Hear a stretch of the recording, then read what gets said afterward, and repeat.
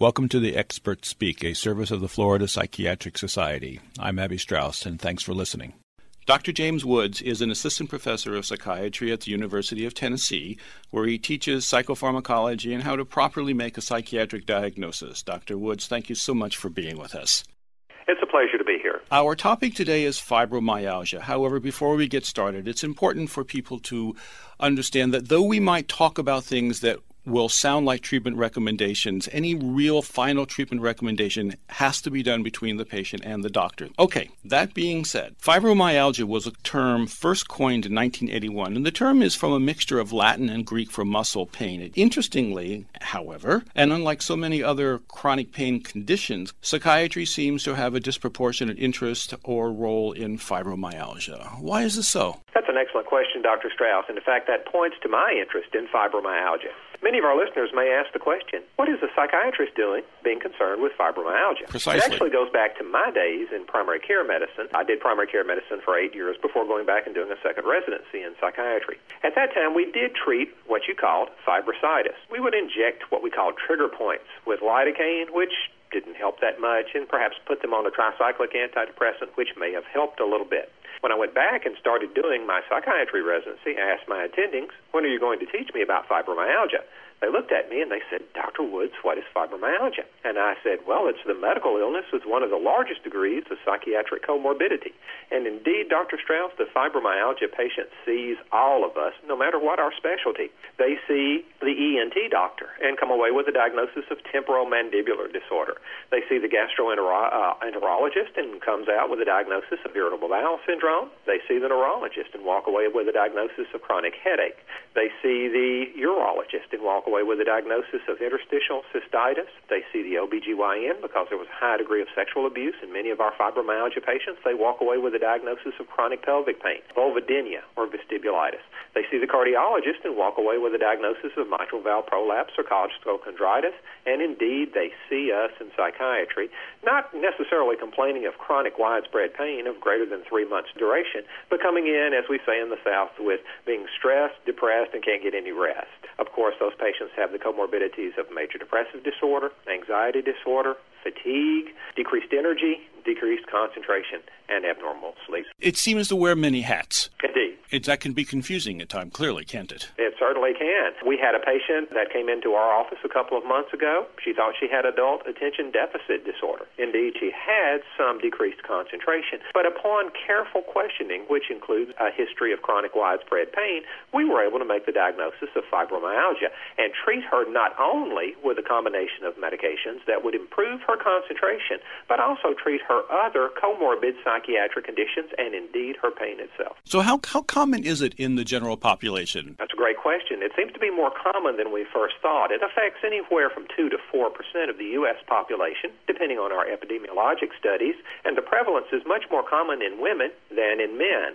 Probably anywhere from 80 to 90% of our patients with fibromyalgia are women, but that may suggest an increased ability to kind of look for and detect that disease in women. The typical age of onset, anywhere from between 20 to 55 years. We read also that sometimes chronic fatigue syndrome is confused with fibromyalgia. Can you tell me a little bit about the differences between the two? Indeed. Chronic fatigue syndrome and fibromyalgia and irritable bowel syndrome occupy this netherworld of diagnoses that do not have clear laboratory markers. So many of our primary care physicians might say, well, it can't be a real illness if we don't have any laboratory markers for it.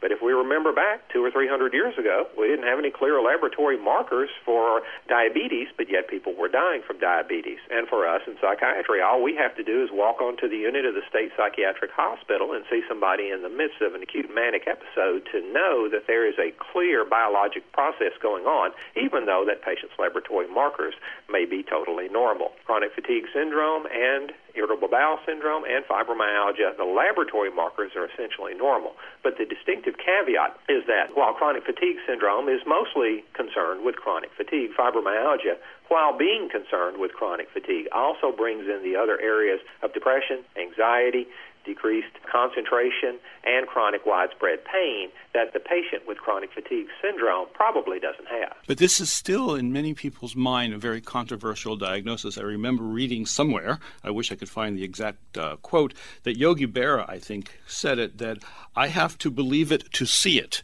So why is it still such a controversial issue amongst doctors? Is it because we don't have those markers? Dr. Strauss, that's a great question, and that's a great quote too as well. Again, we have to kind of sell many of our prescribers on the disease state itself before we even get to the point of selling them on treatment for the disease concept. So I think we have some compelling fMRI data, some compelling genetic studies, some compelling family aggregate studies that may prove that this may be a standalone disease, fully capable of supporting the diagnostic code 729.1. But at the end of the day, whether they believe or buy into the genetic studies, the fMRI, the neuroimaging studies, the fact remains that regardless of what we call it, we're going to have patients that are coming into our office complaining of depression, anxiety, decreased concentration, fatigue, abnormal sleep patterns, and they are hurting all over. So whether we treat the diagnostic code or the patient, the treatment remains the same. I remember many years ago when we began to seriously look at this as a clinical entity that many of us thought that it was a variant of a sleep disorder because so many people had non-REM sleep or other sleep abnormalities, and we used to think that if we could get people to sleep better, somehow the symptoms would go away. It was a bit too simplistic, but it was the way we were thinking. We certainly understand that abnormal sleep is a critical component of fibromyalgia. Indeed, a psychiatrist, Dr. Leslie Arnold from the University of Cincinnati, published a meta-analysis a couple of years ago of all the randomized clinical trials that have ever been done that have looked at tricyclic antidepressants in the treatment of fibromyalgia.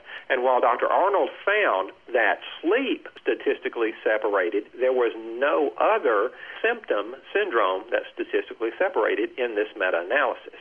So while sleep is necessary for improvement, it is not sufficient for improvement for all of our patients. But it does remain one of our key pivotal points upon making treatment, and that is supported by evidence that shows that alpha-2 delta voltage-gated calcium channel antagonists such as pregabalin or Lyrica or gabapentin or Neurontin or indeed sodium oxybate, which is a drug called Xyrem, all not only improve sleep in patients with fibromyalgia, but also include the comorbid pain. Quetiapine, which is an atypical antipsychotic, was studied, and it did not improve the pain, but again improved the sleep. So one of the key first points that we have to look at if we decide to treat this patient is to improve their sleep, as you pointed out. Many patients who have fibromyalgia will talk about a condition that they call brain fog or fibrofog, and that makes so much of fibromyalgia look like it's just a complicated atypical or perhaps typical depression. So with that, let's go into how one makes a real diagnosis of fibromyalgia and how we separate it from a major depression and then sometimes where the overlaps are. So that's a complicated question. Well, it's actually a complicated question, but the answer is relatively simple and is changing. Key elements in the diagnosis of fibromyalgia certainly include a patient history, a physical examination in many cases, but now that's changing. New proposed criteria for the fibromyalgia diagnosis do not include a trigger point or a tender point examination, but we would also include a laboratory evaluation. Of course, the differential diagnosis of fibromyalgia can include rheumatoid arthritis or lupus or hypothyroidism, so we would want to go ahead and get some thyroid function tests and at least a SED rate or erythrocyte sedimentation rate as part of a screening workup. Fibromyalgia is not necessarily a diagnosis of exclusion, and for many years we've used the American College of Rheumatology, or ACR research classification criteria, which actually involves chronic widespread pain of greater than 3 months duration. This is not a radiculopathy. This is not a pain that just runs down your leg. And pain is induced by about 4 kilograms per centimeter of palpation pressure at greater than or equal to 11 out of 18 tender points that are defined anatomically. And this, for most people, is when the doctor takes his thumb and pushes the tender point on the person's body and waits for the person to say, ouch. Exactly correct. Many listeners may ask the question, well, how much pressure is 4 kilograms per centimeter? It's actually about the same amount of pressure to make your thumbnail blanch or go white. So if you're pressing with that much pressure, that's the pressure that's required. There are 4 In the front part, up around the collarbone, there are 6 tender points across the trapezius. It's been my clinical experience that they're almost always positive. There are 2 in the lumbosacral area, 2 on the greater trochanter in the hip, 2 on the medial fat pads of the knees, and 2 on the lateral epicondyles of the elbow.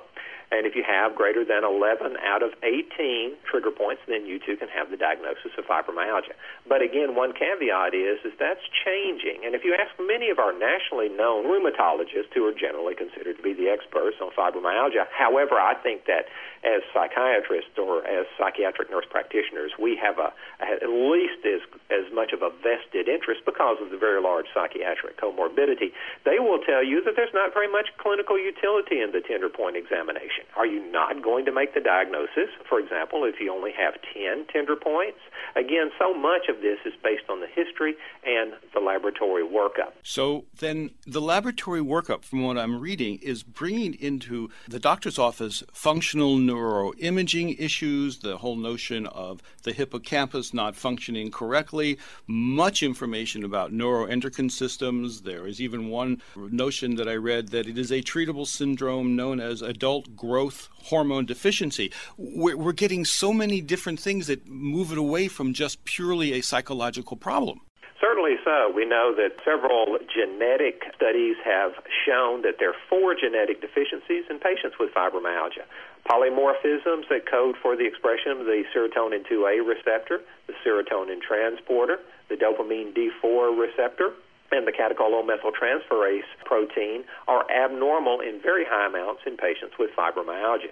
Dr. Richard Gracely, a rheumatologist at the University of Michigan, did a very elegant neuroimaging study that showed that patients with fibromyalgia had increased sensitivity or central sensitization in parts of the brain that are involved in the processing of painful afferent stimuli, such as the superior temporal gyrus and the insular cortex. So there is beginning to be a confluence of information, both by neuroimaging studies and by genetic studies and family aggregate studies that show that this really is a standalone illness. In terms, really quickly, of laboratory workup, if you ask 10 rheumatologists about what type of labs they get, you may get 10 different answers. But I think they all agree that a SED rate is very, very important. A CBC, a basic Big 7 or electrolyte panel, and thyroid functioning studies. Some rheumatologists will get a vitamin D level to rule out osteomalacia. And, of course, our listeners in Connecticut may want to consider a Lyme titer as part of that laboratory workup. Let's talk a little bit about a theory that keeps popping up, and you mentioned it. It's called the theory of central sensitization, something that happens in the spinal cord where people are more sensitive than other people to the transmission of pain. This is very interesting. Could you explain that?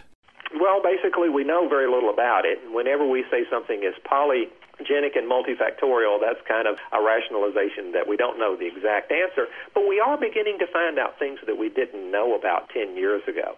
Basically, we found out with several CSF studies that there are increased levels of 3 nasty, noxious neurotransmitters: glutamate, substance P, which is tachykinin, it's neurokinin A, and norepinephrine in the CSF of patients that had fibromyalgia.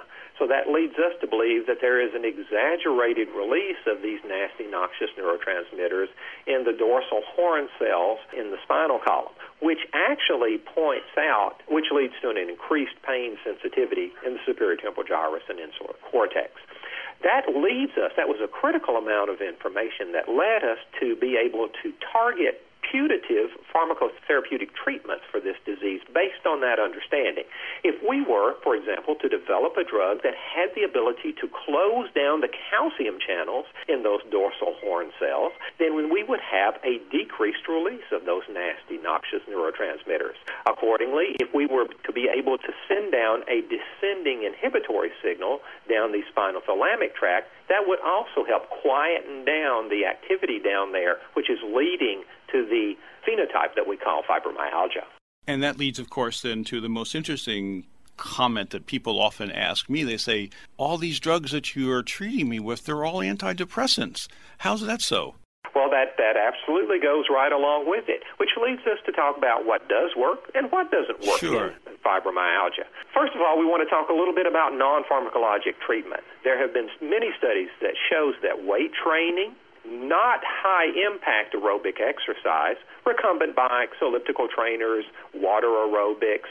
So strength training and or those non-high impact aerobic exercises have a very large effect size in treating fibromyalgia. Also, many of our psychologists and LCSWs will be very pleased and validated to know that cognitive behavioral therapy is very important for the treatment of fibromyalgia. Many of our fibromyalgia patients have core maladaptive assumptions, errors in judgments, selective abstractions, which lead to an assumption that they're not going to be able to do certain things with their fibromyalgia. So CBT, strength training, aerobic exercise, very, very important and should not be minimized in terms of talking about treatment of fibromyalgia.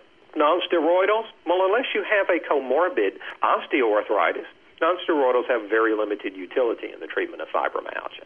Tricyclic antidepressants, we alluded to the meta-analysis a couple of minutes ago that Dr. Leslie Arnold did that showed that while they improve sleep, and we know that Elavil will improve sleep, in many cases it's not very effective for treating the comorbid symptoms. Opioids have a very mixed picture. There was a very famous methadone study that was done about 10 years ago with patients with fibromyalgia who were placed on flexibly dosed methadone for a period of 1 year. While it worked great for the first 3 or 4 months, by the end of the year, many of our patients, although not all of them, had just as much pain as evidenced by their visual analog scale on methadone as they did before they were ever placed on their first dose of it. So while some patients do very well, other patients don't appear to do quite as well.